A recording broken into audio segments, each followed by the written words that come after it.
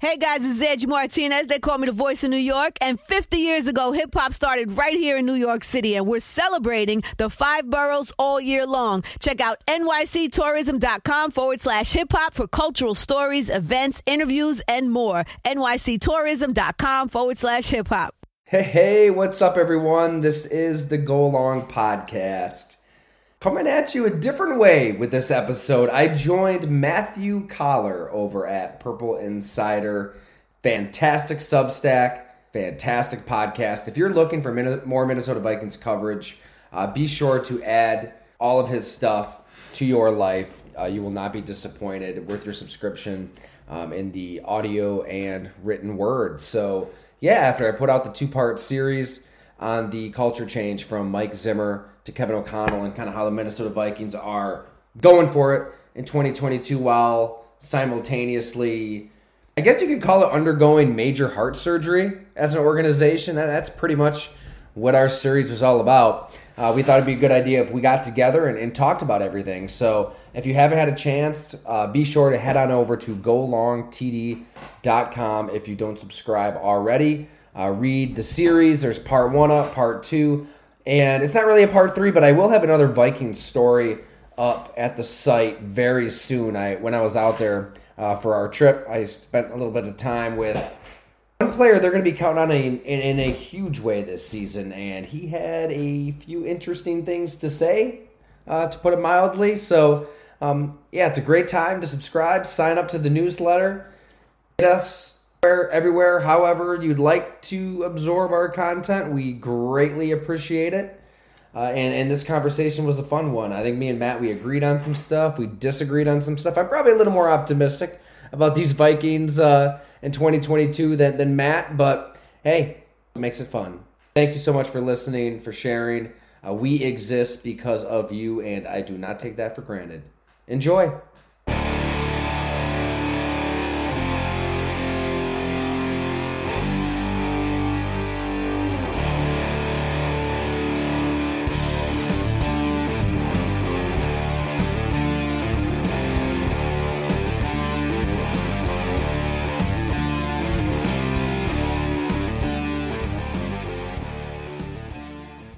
Hello, welcome to another episode of Purple Insider. Matthew Coller here, and joining me from Go Long TD, Tyler Dunn, who has just put out a long piece on the Minnesota Vikings, their new culture, and Mike Zimmer, some interesting insight as well. Tyler, what is going on, man? What's up? I feel like we're due for this. You know, it started every couple years, but now we're doing it a little bit more regularly, right? I was out there in person. We hung out at that brewery, so I think we got to pick up the pace here. I like it. Oh, we definitely do, and I've always got time for you, and Vikings fans always have time for your insightful reporting, because it's like every time you're out there or every time you're talking to Vikings people, my eyebrows raise because I'm like, oh, what is going to come from this? It's always something interesting, and this particular piece, and people can go find it. I tweeted it out, but also Go Long TD on Substack, golongtd.com. It'll take you right there. It is very interesting about the new culture that Kevin O'Connell is trying to put in, which I think, and you even write this at one point, with when you say culture, a lot of it's just like z, like fall asleep. But I think that when you contrast it with what these players were coming from to what they're getting with Kevin O'Connell, and that's really tied together with things that Terrence Newman said, I think it hits home of how much difference this could be. And so let's talk about what Newman said. I have not seen Terrence Newman say anything on the record about Mike Zimmer and his culture before, until he talked to you for this piece. And I was really taken aback, because he was always a Zimmer defender and a Zimmer guy and a lifelong Zimmer guy. But he even had to admit that when you are a grouch all the time and you don't treat players well and you don't treat them like people, but just commodities that are there to win you football games, that it really grates on people. And I saw a bunch of tweeters say, if you lost Terrence Newman, then you lost pretty much everybody. And I think that really is indicative of how bad it got at times with Mike Zimmer. You just nailed it. I mean, yeah, Terrence Newman, he was drafted by Bill Parcells, who, as everybody knows, was Mike Zimmer's mentor. I mean, he came up as an old football soul, right? He loves the grime of the position, the grime of the game. We both love talking to Terrence Newman. And I've told you a million times, he's the reason I have a shaved head. He looked at me in 2016 and said, "What the hell are you doing? Let it go. That's pathetic." And that was the first time we met. So he's a straight shooter, as straight as they come. And yeah, I think that he really kind of embodied a lot of the positivity and the good that comes out of a Mike Zimmer, right? And we talked about this for my series in November 2020 when I did that. Are they going to rise up with Mike Zimmer? I mean, the headline of that was straight from a Terrence Newman quote and said, when he's beating you down like this and he's berating you, if you can rise up in that practice moment, you're going to rise up and on game day. And there is something to that. But when it's day in and day out, week in and week out, month in and month out, season in and season out, and he's constantly grinding, physically, of course, the practices in Minnesota are, God, I'm all for physicality. I love talking about the Steelers training camp and how they still hit, but Mike Tomlin is smart about it. Doesn't sound like Mike Zimmer was necessarily smart about it and how he would wear guys down physically. So you get to the game and guys are worn out, but mentally, I think it's just the constant berating grown-ass adults in meetings. It got old fast, and he had favorites. We get into all of this in the stories that we'll have up. Part 1's up now. We'll be posting part 2 here soon. But that pissed guys off when he's got some favorites and he's constantly picking on those young guys. And it just got to a point where enough was enough. They had to move on. They had to go this exact opposite direction. So to truly understand, like you said, Matt, like what Kevin O'Connell's talking about with this culture and why it was so needed, you do have to look back a little bit. Yeah, and I think that has to be said because, a lot of times everybody who comes in as a head coach is just going to say, we've got to change the culture. We've got to change the culture. And it could mean a million different things. This kind of does have the same feeling, but less corny and extreme as Matt Patricia going to Dan Campbell. Matt Patricia abusing players and telling the media to sit up in their chairs was not what that franchise needed when they needed to rebuild themselves. But this is a little bit different. But I did want to read, and we'll get into that, just the situation they're in being different from how it looks most of the time when you fire the worn out ogre and then you bring in the new person. Normally that's rebuilding, but now there's actually pressure to win, which they admit to you that there is. But this quote from Newman really stuck out to me. He says about Mike Zimmer, he was never in a good mood. People sense that stuff. You come in and you have an attitude. What the F are you mad about? There's this dude over here playing with a bum knee and giving it everything he's got. Could have sat out, but he said, you know what? I want there to be for my boys. I want to go out. I want to push myself. He's referring to the player with the bum knee. And then this guy's over here grumpy about the possibility of getting fired and still making however much money he's going to make next year because he's got a guaranteed contract. Tell me how that's fair. And I think I have a pretty good sense of who he's talking about with the bum knee still going out and playing there. But that with Zimmer, I think that his lack of ability to understand everybody else in the room and what they were going through and dealing with as trying to give them everything they could. And those players were tight in the locker room. There's a lot of veteran players who've known each other for a long time. And yet he just didn't seem to ever understand that he was coming across as kind of selfish by being this way. And especially by not communicating enough with the players and understanding where they were coming from in certain situations. He just missed on that. That was like Zimmer's big Achilles heel. He knew how to do a lot of things, but that was the one thing that seemed to bring him down, is that he just had no interest in what was going on with anybody else. Completely, because you're either, and that's kind of like the granular, right? Like day to day, not understanding what these guys are going through, where Kevin O'Connell does, and he played, which is crazy that Zimmer, he really should know at this point because he has coached a very long time, but he doesn't get that. But also not understanding that, you're either unbelievably naive to be that irate over media talking about your job security, right? That's another element of this, big picture wise. People are calling for his job, and he's bitching about it behind the scenes. And I heard this from multiple people. It drove him nuts. He couldn't understand why people were calling for his job.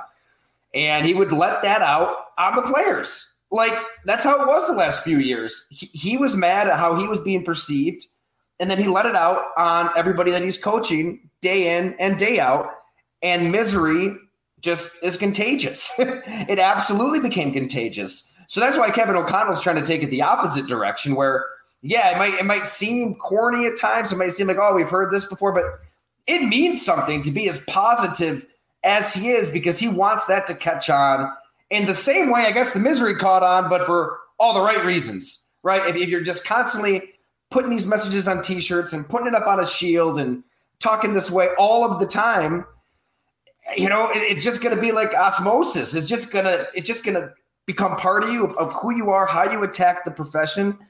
And he is a quarterback.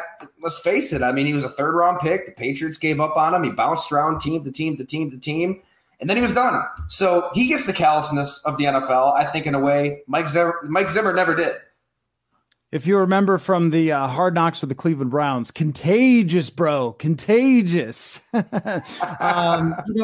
Well, so this is where we have to go to now is how much this is actually going to matter, because as much as all of these things I think did weigh on this team, the one thing about the Mike Zimmer era, and you went through all the close games that they lost, and there's been a few little jabs of like, hey, maybe when players don't feel like they're going to get screamed at, they could play a little more loose and everything else. And there is a part of me that just recoils a little bit and says, oh yeah, it wasn't the player's fault, right? Wink, wink. Hey, as if Mike Zimmer ran out on the field and didn't make that play when Cooper Rush threw to Amari Cooper for a game-winning touchdown. Or, hey, did Mike Zimmer make you go too far in the end zone so the Lions could beat you with it? Like, Mike didn't do that stuff. You guys did. So now it's on you to change that. But the problem is also, Tyler, is that you don't get to go back in time. It's like if you went back in time 2 years and gave the team to Kevin O'Connell, I think maybe we're talking about some different outcomes here, like with the way people were handled, but also maybe a more patient approach of rebuilding the team. But now all of these guys who were with Zimmer for so long, they're in the latter parts of their career. Kirk Cousins is 34 years old. Like, there's a lot of things that you can't sort of just go rewrite history, that it's sort of a new set of challenges that O'Connell has to face that I don't think is as simple as just, hey, let's everybody love up on each other.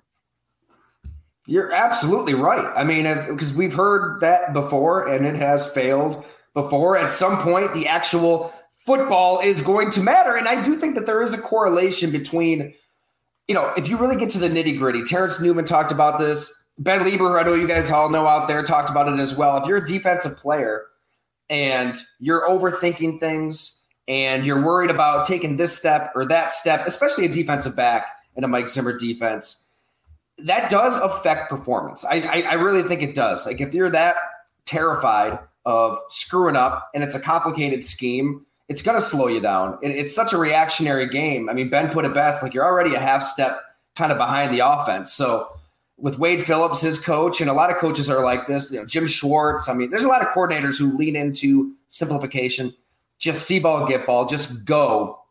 And that's kind of what a young team needs. So it was a terrible combination of, all right, a lot of young players, demanding coach, 30th ranked defense. So it was bound to. So I think that simplifying things is going to help.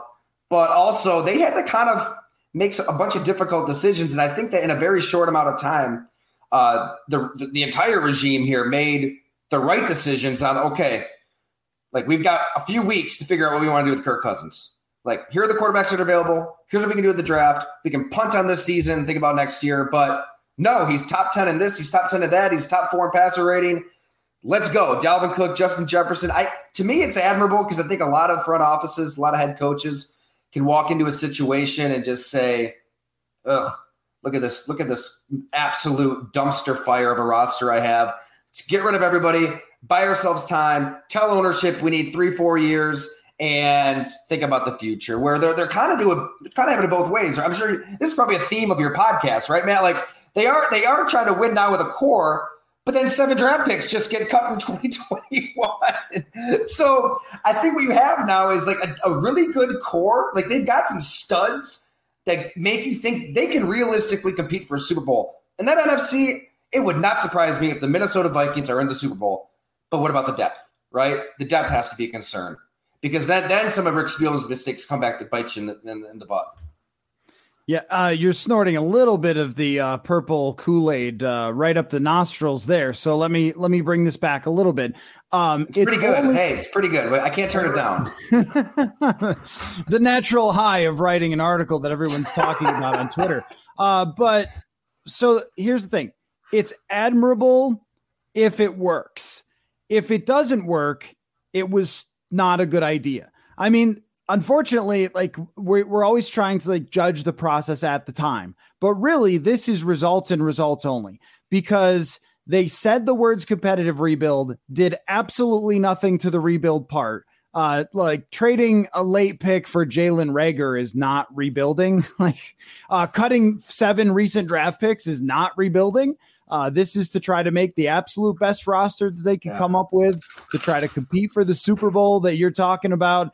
And if they don't have a season that puts them in position to go into the playoffs where they can compete for the Super Bowl, because that's how I judge things. Once you get to the playoffs, even Rick Spielman says in your article, like you never do know exactly how it's going to work out. One bad game, one good game. But if you win 12 games, then you have put yourself in a position to win a Super Bowl. If they win 8, then they use those several weeks to make the wrong decision. And I think that's the one thing that maybe those guys are starting to come to grips with a little bit is, and I've just sort of seen this process because you talk to them, I know, early in the offseason.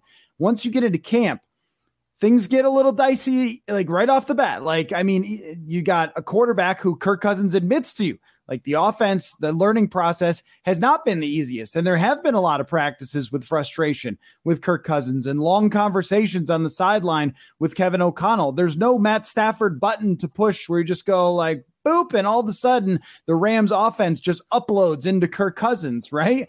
And also, you know, Kwesi Adolfo-Mensah got his first taste of, you're a GM now, bro. You can't go say your quarterback's just good and not great because people are going to care about that and they're going to talk about that. Love the honesty. Love it. Like, but isn't it interesting though that you have this, like, we're going to fix the major problem that was here, which was the culture. And that's what we're going to try to make us win. But at the same time, like you didn't really hedge bets toward the future. So this kind of has to work as you guys learn to do this on the fly. There's so many things you could sprinkle into it too. I mean, what about the draft? When you're trading with teams in your division, right down spots, you're handing them players who could, you know, kick your ass this year, where fans are going to remember that. I mean, there's an inherent risk with trading in the division. There's a reason you don't see it. The Packers get guys, the Lions get. So, well, you know, Jamison Williams is going to be on some fans' minds. Zadarius Smith, huge signing, huge gamble, but that could pay off in a big way. So you're right. It's. I think we're so used to just kind of going one direction or the other. Like either there's this team that's all into analytics, you know, some of those old Sashi Brown, Cleveland Brown teams, and you just know, all right, they're just going to try to get 16, 17 draft picks and they're not going to win this year. And you kind of know when a team's tanking. And usually fans kind of get behind it. Where this team, they could have gone that route. But I think it is safe to say they are trying to win now with the core that they have now, while still kind of that's maybe, and you've talked about this too, though, Matt, they kind of hedge in a way. It's not like they just handed Kirk Cousins a 6-year contract, right? They didn't just throw $250 million at him. They can get out of this next year. They can move on next year, but they're giving it a shot. And I like it because it's like our way, our culture. We're going to see how this works with this team, our playbook, our stuff in LA that worked. Let's see if it works with Kirk Cousins. Much different than Matt Stafford, but I think you can draw a comparison in that, look, it was so bad before in every conceivable way that if we kind of change the moving parts around these players, around this core, it can work out. It can work out. I mean, Kirk Cousins and Mike Zimmer almost get into a fight after they win a game on the last second kick. I don't think that Sean McVay and Matthew Stafford were, you know, almost going to swap haymakers and all. Like that stuff adds up. I don't know. I think football is a game played by human beings. It's played with a ton of emotion, and all those variables are going to be in Minnesota's favor in 2022 compared to 2021. Yeah, and after everything that you lay out there, there's just the natural part of me that goes, is it though, or does it though, or will it though? Because Kirk Cousins has always been Kirk Cousins. And this is the part that I maybe wonder about the most. Like, so Mike Zimmer had his problems with lots of players for sure, but he did like previous quarterbacks.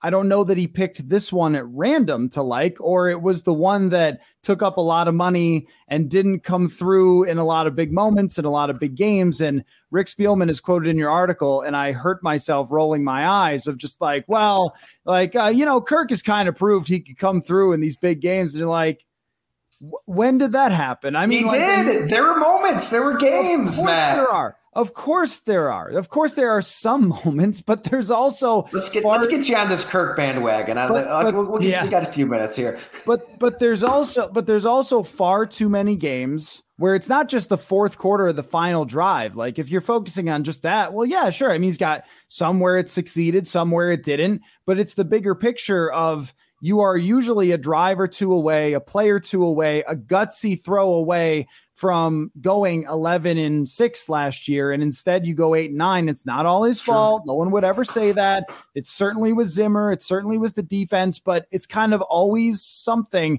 And so here's what I want to know from you, because you talked to Kirk as well. What is the tangible part that all of this does? Like, what can I say that the way they're acting toward Kirk, like how is that going to result in him playing differently than he has before?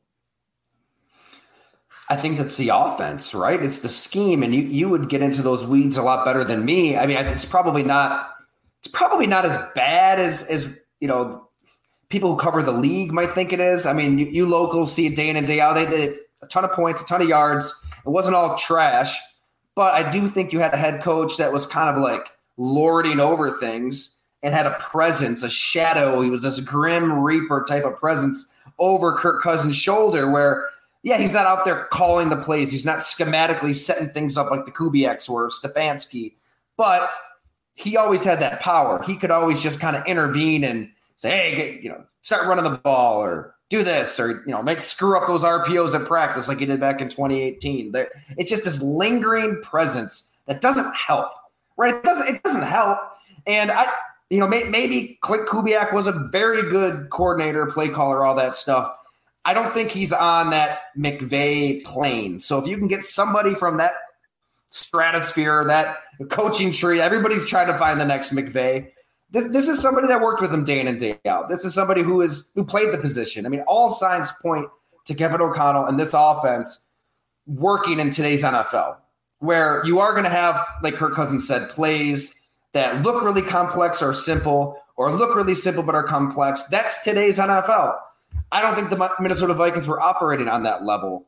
And I think a big reason for that is a defensive head coach who, he'd rather win with a run game, a strong defense, 17-13, bruises, bloodied, let's go.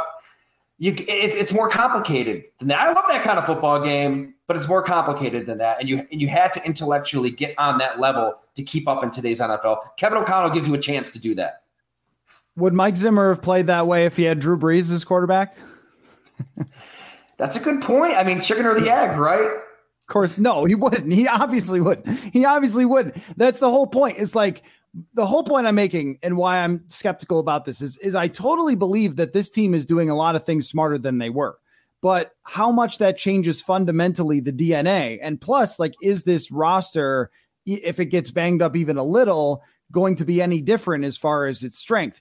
And I think that that's huge. Yeah. I think with Zimmer and the offense that he absolutely nailed the scheme that is best for Kirk Cousins. And I don't know that that's the case with Kevin O'Connell. That has to be proven to me. I think he absolutely nailed the scheme. Where what he did not nail was when Kirk was throwing it too short, he would tell him to throw it far. And when he was throwing it too far, he'd tell him to throw it short. And it was just like, oh, Kirk, you're throwing too many picks. Stop doing that. Okay, I'll check down all the time. Why don't you throw more aggressively down the field? It's like, well, what do you want this man to do? He did that through, like, with the media stuff with Kirk. It was like, Kirk, you need to take more responsibility at the podium. And then it was like, wait, you're saying too much. It's like, well, you're going to have to figure out which one this is. So I do think that a consistent message for Kirk Cousins, as opposed to Zimmer knowing that you could set him off either way, and then that his answer was always put the ball in Dalvin's hands. Here, I will give you the instance that I think it could be different. when they won the game against New Orleans, they were up at the end and they could have finished off the game in the fourth quarter. They didn't need the Kyle Rudolph touchdown, but they ran 3 times for 3 straight losses and then had to punt the ball away. 2-1 Drew Brees, who did what Drew Brees does and drove down and tied the game. I think that Kevin O'Connell will be tested in those areas. Will you, despite the ups and downs of Kirk Cousins, believe in him to finish that game off? Because far too many times it was like, yeah, let's just give the other team a chance to play a little more defense because I don't trust Kirk here. That's where they're going to have some guts and do that. Also, too, like, does he have the athleticism that position demands? In this offense, I mean, Sean McVay, he won a lot of games with Jared Goff, but he got to a point where he said, okay, we can win 9-10 games with this guy. We can come this close to Super Bowl with this guy. But for my offense to really work, I need just a tick more athleticism, a stronger arm. And that's what Matthew Stafford was. And you made this point when we've talked offline, right? Like, Matthew Stafford was the first overall pick for a reason because he's got some elite traits. And that is what this offense, at least with McVay, does kind of need, at least to really hum to that Super Bowl level. So I think if there's anything that gives me pause, it's that. Like, Kirk Cousins is very good. He's a top 10 quarterback statistically. On those big chunk plays, is he going to have the athleticism to get to the spot, get to that throwing platform he needs to within this scheme? That remains to be seen. And intellectually, yeah, it's complicated. It was like June when we were talking, so it was a little early. But you saw it in training camp too, where it takes a lot to learn this offense. Where is he at with it? Do they simplify it early on and grow it into the season? There are a lot of moving parts. I just feel like it is a quarterback-friendly offense. It is something that you want to play in if you're interested in scoring a lot of points. And if things click, you never know. I'm with Rick Spielman on that. If you can get into the playoffs, shit, anything can happen. We've seen it. If history actually really showed that, then I would agree with you. But I mean, maybe not win the Super Bowl, but you can go on a run. You can win some games. You can. I mean, look, if they get to the NFC Championship and lose there, then I'm not going to say like, see, it didn't work. So I will concede then they got where they were trying to go. But when you talk about the offense, see, this is very interesting to me because I think that the NFL is 98%. Everybody knows everybody else's schemes. They know exactly how it works.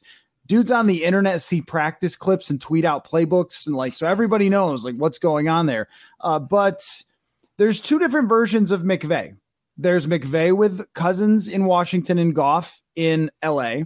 That's sort of the training wheels offense. And then there's the OMG, let this thing go crazy, lead the league in picks, but also in passing EPA, Matt Stafford offense. I think they're playing the Matt Stafford offense. I think they may end up having to change to the Jared Goff offense because exactly what you said. And here's something that I'd love your opinion on as an outsider on this.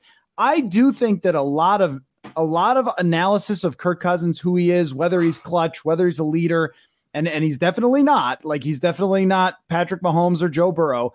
I think that the answer is probably much closer to he's not a great athlete than it is all these personality problems cause them to lose the games. I think that you correctly diagnosed the issue that causes more of those troubles that he has than who he is. And that's where, his mind is going to have to operate at a really, really fast level because he has to get the ball out quicker because he's not just going to evade the rush in a couple seconds, make a play on the run. He is going to have to think quickly. So that's a huge unknown. That's really interesting though. So you really think that they might go that Stafford route? They really might try to take this thing, to a 401, 501 level right out of the chute? I think out of the chute they will. Whether they stay with that is going to be really the question. And don't you think that's the big test? It's when it goes sideways, you remember 2018 against the Bills, right? When you have one of those games, which will inevitably happen with this quarterback, are you going to run it out there the next week and do the same thing and just believe in it? Or are you going to go now I know why he ran Dalvin Cook so much? Which isn't a bad option though. That's the thing. I think that they can, even the Rams, there were some games when they had to get out of some jams. When Stafford really didn't play lights out toward the end of the season, if I recall. Like, he had some picks. Look, if Jaquizy Tart picks off that pass in the NFC Championship game, it's Matthew Stafford peed down his leg again, and he's, nobody's talking Hall of Fame. So I think that they did kind of lean on the ground game. It's about knowing when to do it. Like, what is this defense doing to us? How can we combat this? Like, what are they going to do to Justin Jefferson? They're going to have to shade a safety over the top. What does that then free up for other people? And then how do you scheme up Justin Jefferson at that point? Do you use him like Cooper Kupp? Do you get him in motion? Do you get him moving? Do you get him in the slot? And I think the Vikings are going to figure it out because I believe in their personnel. I think that there's a lot of teams that would die to have Dalvin Cook as your running back, let alone the guys behind him who are pretty good, and Justin Jefferson, and Adam Thielen, who still can play, and KJ Osborne, and Irv Smith, who I feel like nobody has even seen yet. That's a lot to work with, and I feel like if a defense is able to shut something down, that Kirk Cousins and Kevin O'Connell will be smart enough to figure it out and counterpunch it. And that goes to the, we'll see. Like, I've sort of joked around about, the worst thing to say on a podcast is we'll see, because we'll see about it. We'll see about everything. Right. But that's where, though, it falls under the category to me of this team has more variance between a great season and a bad season than they ever had during Zimmer, outside of 1 year where everything came together. Every other year was kind of like, is it going to be 7, 8, 9? And I remember last year during camp, we were like, it's like an 8-win team. And then they were an 8-win team. It was like, even though it was crazy kind of how we got there, it was like, this is exactly what we thought, where this has more variance. And part of it also is because of the Packers. And I know you do a lot of writing on Go Long TD about the Packers. And I'm curious about your opinion there, because there's a lot of weird things that Aaron Rodgers is putting in his body these days. There's no Devontae Adams anymore, but yet I am going to be the last person to throw any dirt on that coffin, because, Aaron Rodgers is Aaron Rodgers. So I'm curious about your sort of feeling on them as they are in a different spot, but still have the same GOAT. They wanted Devontae Adams back, obviously. Why wouldn't you? And they're willing to make him, I believe, the highest paid receiver in the league. And Devontae Adams wanted to take a lot of money, and he wanted to play with his best friend, and he left town. So I think what Green Bay had to do after that was figure out, okay, are we going to kind of chase what we've been, chase what hasn't worked the last 11, 12 years, and find another receiver in free agency, overpay somebody? Because you got to overpay. I know Green Bay's won a lot of games, and you have Aaron Rodgers. Like, guys aren't in a rush to live in Wisconsin. We've seen a lot of players turn down the opportunity to play for the Packers lately. Odell Beckham Jr. being one of them, and a lot of it is the way Green Bay does business. They don't want to pay veterans money that other teams would pay them. But I think it was smart for them not to chase, not to be a hamster on a wheel, not to try to win the same game they've always tried to win in January, because it doesn't work. You couldn't beat a broken down Jimmy Garoppolo at home. Your offense was anemic at Lambeau Field. So try to win a different game. I mean, go out and draft just two dudes from Georgia in the middle of your defense. They're going to knock the snot out of you. Kenny Clark might be the best nose tackle in football. Devondre Campbell's one of the best playmaking linebackers. Jair Alexander, you have it locked up long term. He'll at least give you a puncher's chance against a Justin Jefferson. So I think it was smart. We'll see. I mean, they could get into some games and be unable to keep up with a team like Minnesota because you have receivers who can't get separation. But right now, I like the thinking out of Green Bay to just embrace a different game. Now, the question is, will Aaron Rodgers embrace that different game? I don't know. This is somebody who's been able to call his own plays, he wants his pedal to the metal. He does not want to just, punt the ball and pin a team deep in their own end when now they're kind of built to play that kind of game. Are they going to do it? I think Aaron Rodgers is smart enough to realize that he's getting up there in age. This defense is really, really good. You drafted 3 rookies who, it's going to be a while before they're seeing the same thing that you see out there, to change plays on the fly, like you did with the Devontae Adams with that telepathic connection, all that. I think he's smart enough to realize, okay, I got to run the ball. I got to, whatever Matt LaFleur calls, let's stick with it and win a low-scoring game. And I do think they're built to win that kind of game. I'd take Minnesota to win the opener, to be honest. I think the Vikings win at home, because I think it'll be a while before Green Bay can figure it out on offense. But I think they did this offseason is more about January, and they're better positioned to win that time of year now than they were last year. I agree with you on the Vikings. They should have a pretty big edge in the first week. I mean, particularly with a new coach there. Aaron Rodgers commented last year, he was totally right, that US Bank Stadium just wasn't that loud. It will be this time, right? Like, I think the frustration, the fans felt it. Like, everything you've said about Terrence Newman, like, the fans could feel it. How many, 7 and 9s, 8 and 10s, whatever, 8 to 10 win seasons. Like, how many of those can you have before the fans are like, can you just do something here? So I think that's going to be a big factor, trying to adjust without Devontae Adams. But also something that catches my eye about the NFL is that teams sort of go one way or the other with offenses. It's either like the Rams and Stafford, it's all out, it's fired all over the place, throw it like crazy, shotgun, all that. Or a lot of teams are playing a similar way to how the Vikings have in the past. And it's like the Packers are playing like Gary Kubiak football. Like they're handing off, they're running boots, play actions, except for they have Elway at quarterback. It's like this has won before, where a team had a run first, and I know I'm going back a while, but even recently with Ryan Tannehill, it's like these run first play action type of offenses. I mean, they had a lot of success in Tennessee, San Francisco, Minnesota's offenses were successful. I think it's a fascinating strategy to sort of shift him more that way in his older age. It is, and that's, I think is as much as he wants to be in control, as much as he wants to be at the line of scrimmage, doing his thing, calling audibles, going through the encyclopedia in his mind. I mean, I've talked to young receivers in that offense that were like, he audibled to a play that we never even ran before. And Aaron Rodgers had to apologize to that player after the fact and say, oh yeah, that was like from 2014. You were in high school, you were in college. You can't do that stuff anymore. And you have to lean into Aaron Jones and A.J. Dillon and what's a really good offensive line. And I think that he knows what is going to work best, not just for the team, but for him. His arm strength isn't what it was. It's still really good. It's not what it was 3-4 years ago. I mean, you can kind of see it on a Hail Mary here and there where he can't just like flick of the wrist, chuck it out of the stadium.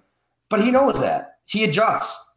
And I think that this is kind of more of a macro adjustment on his part to realize what the strength of the team is, play into that. He's not going to throw picks. He just hates picks.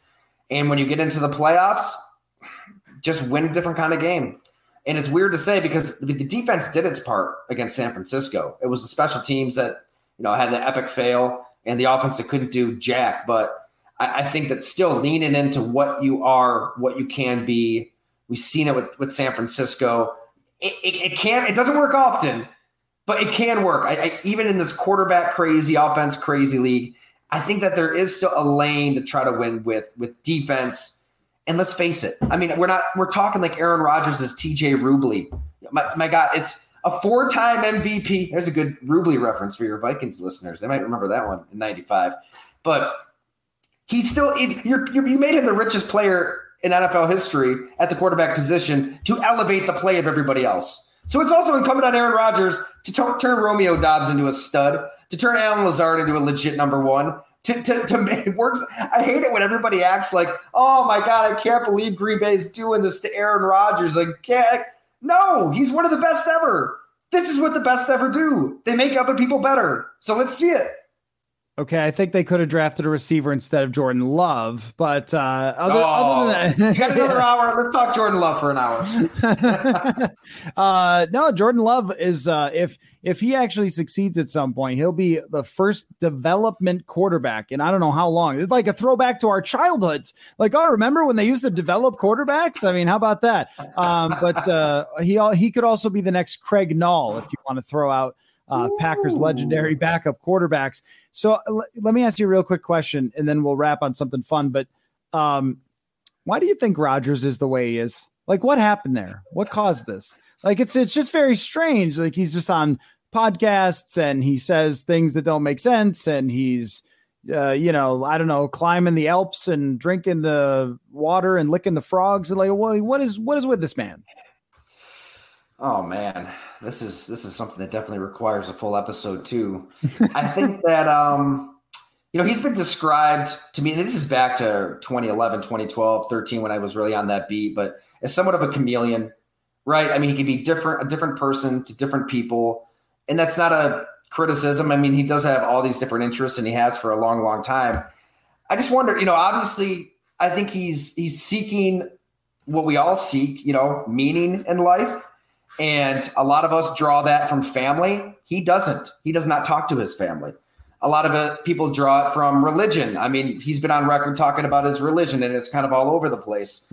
So obviously we're trying to figure this guy out, and we're all taking stabs at it. But yeah, I mean, I think he's been through a lot of different relationships. He's been on all these different spiritual journeys. He's been criticized nationally, and this is somebody who is maybe nobody in professional sports holds a grudge like Aaron Rodgers. He's unbelievably sensitive to criticism, and that's that's part of what makes him great. I mean, you say something mean about him, he's going to go out and prove you wrong. So maybe it's just some guy trying to figure stuff out still in life. Like, what are we doing on this blue marble, in the solar system? Why are we here? And he's just trying to figure it out, and it's taken him to some pretty wild places. I enjoy listening to some of these podcasts. He says some interesting things, but I don't think I'll be trying any of the drugs that he's been trying. It's just not my cup of tea. Literally not your cup of tea. I think that where it's hard to understand someone like him is that you and I, though we have nice Twitter followings, are so far out of the spotlight in comparison. And we are simple men. You're a bald guy with a beard who writes football articles. And I am a guy who can't have a beard and is, running a little thin up top at the moment, a little concerned about that. And these are my problems, right? Like, I'm mowing the lawn. Like, there's not national pressure on me at all times. There's not millions of dollars. There's not, like, being comfortable with yourself in that spotlight. I can't imagine that it's easy at all. And then, every time you try to date somebody, it's like the whole world has to know everything, where you're going, what you're doing, what's going on with it. Like, I think that there's some people who are just like, meh, like Peyton Manning always has seemed like, meh, I've always been famous. Who cares? I don't know. Maybe it's part of it that Rodgers went to a community college and then wasn't the highest draft pick, sat on the bench, and then suddenly was like, you're a megastar, man, and you got to find yourself within that. I don't know. I think it's fascinating from that perspective. But as an extremely simple person who has 3 hobbies and a dog and nothing else going on in my life except for football, I don't think I can relate very well to Aaron Rodgers and how he sees the world. And there was a shift in terms of what people even knew about, him and his relationships and what he does away from the field. It might have been 2011 or 2012. I mean, he was insanely private. And that was when he still was close with his family. And, nobody knew much about his fiance. Like, it was a high school sweetheart from what I remember. And it was like, you didn't go there as a report. Like, you did not touch, nobody touched it. Even his closest allies in the media wouldn't. I think that there was at the Green Bay Press Gazette's and I was at the Milwaukee Journal Sentinel, but the Press Gazette's entertainment section, referenced something that he was doing, with a girlfriend or something. I can't remember all the details, but it wasn't even the beat writers that did it, but it was in the paper. When that happened, I mean, he just didn't talk to the beat writer. He was pissed. It was oh my God, I can't believe that your paper did this. And then at some point it shifted where it was Olivia Munn, right? And then it was Danica Patrick, and he's talked publicly about these relationships out in the open in an extreme way. I mean, the MVP awards, he's, thanking fiancés and girlfriends and professing his love. It was a pretty big shift. I mean, probably right around the time where he cut off his family, and there's a lot going on there that we just don't know, and he won't go there. I saw Peter King ask him a good question, when he was in Green Bay this offseason, this summer, and Aaron's talking about a spiritual journey. He's Peter's well, did it take you to reconciling? And he didn't. He's no, not yet, pretty much. So there's a lot to this man that we don't know, that we'll never know. And I think you're right. I think a lot of it has to do with constantly being in the spotlight. And that's a realm that we'll never know. You're right. I mean, we can't conceive what that life is like day in and day out, to always, anything you say, anything you do is a headline. It's not a world I'd want to live in. I like my simple life. I look forward to cutting along. That's the highlight of my week every week. I married my first girlfriend. That's just like, I don't even know, like that's awesome. Yeah. Could not. Yeah. Picked a winner, but, I decided, like, I'm the person that goes to the track, picks a horse. I win. I'll take my money and go. I'm not going to be like, oh, I'm on a hot streak. No. I just picked the winner and I stuck with it. The last thing I was going to ask you is I want you to tell me the train wreck of the year football team. Because it's always like, who's the Super Bowl pick, Tyler? I don't know. Yeah. Who's the train wreck of the year? Oh, thank you for asking me that, Matt. Because honestly, doing these features, these profiles, it's everything's great this year. Everybody's excited. Everybody's optimistic. And I love it. People are happy. They want to talk to you. But I got a train wreck for you. I actually wrote on this last week at Go Long.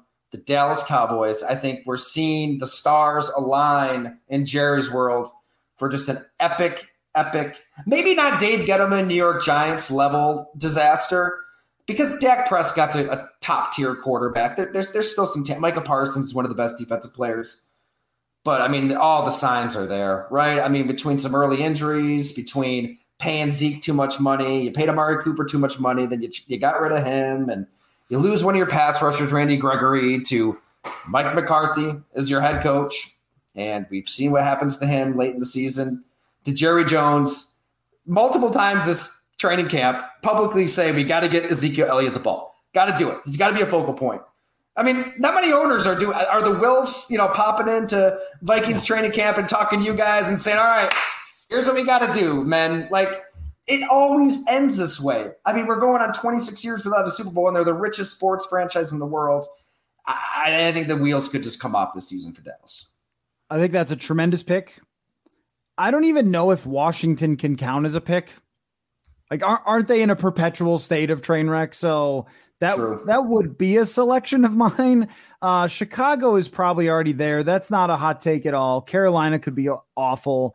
Trying to think of one that could be like a little bit hot takey is maybe Miami. If the Tyreek Hill thing doesn't work, and their coach, I don't know, does he have any idea what he's doing? I don't know. People think oh, well, he knows another coach, so he'll just be the same person. No, right? That is definitely not proven by history. See all of Bill Belichick, but all of his people. But New England is another one. You have Matt Patricia and Joe Judge calling plays. I have no idea what is in for poor Mac Jones at that point. But I think that there's some possibilities, and that's one thing I can't wait for. So let's make sure that we re-up your article and where to find it. So it's on, again, if you already follow me on Twitter, then I have tweeted out. Go Long TD is your Substack. People can go there and subscribe. Your brilliant newsletter. I am a longtime subscriber, day one, really. And the name of the article is "It's a New Day for the Minnesota Vikings." Part 1, and I think you're posting part 2 soon. So awesome work, man, and really great to get together with you again. Hey, I appreciate you, Matt. If I've said it once, I'll say it a million times. You opened my eyes to the Substack world. So we are definitely grateful for you and, introducing this all. And it's been a hell of a good time. Love every minute of it. And also, I want to throw out there, if you made it to this point of the podcast, your listeners, your loyal listeners, I did this on a Bengals podcast. I want to see if the Vikings fans can bring it. And you want to read this series, right? It's for the paid subscribers only, beyond the free preview. Subscribe, whether it's monthly, annual. Hit me up on Twitter, DM, or email me, and we'll send you some Go Long swag. So trying to lure the Vikings Nation over to Go Long if they're out there. Just subscribe, read the story. If you enjoy it, you want to stick around, we'll hook you up. Okay, and we should have mentioned this earlier on the show. Maybe I'll have to splice it into the beginning. But how about this? Great.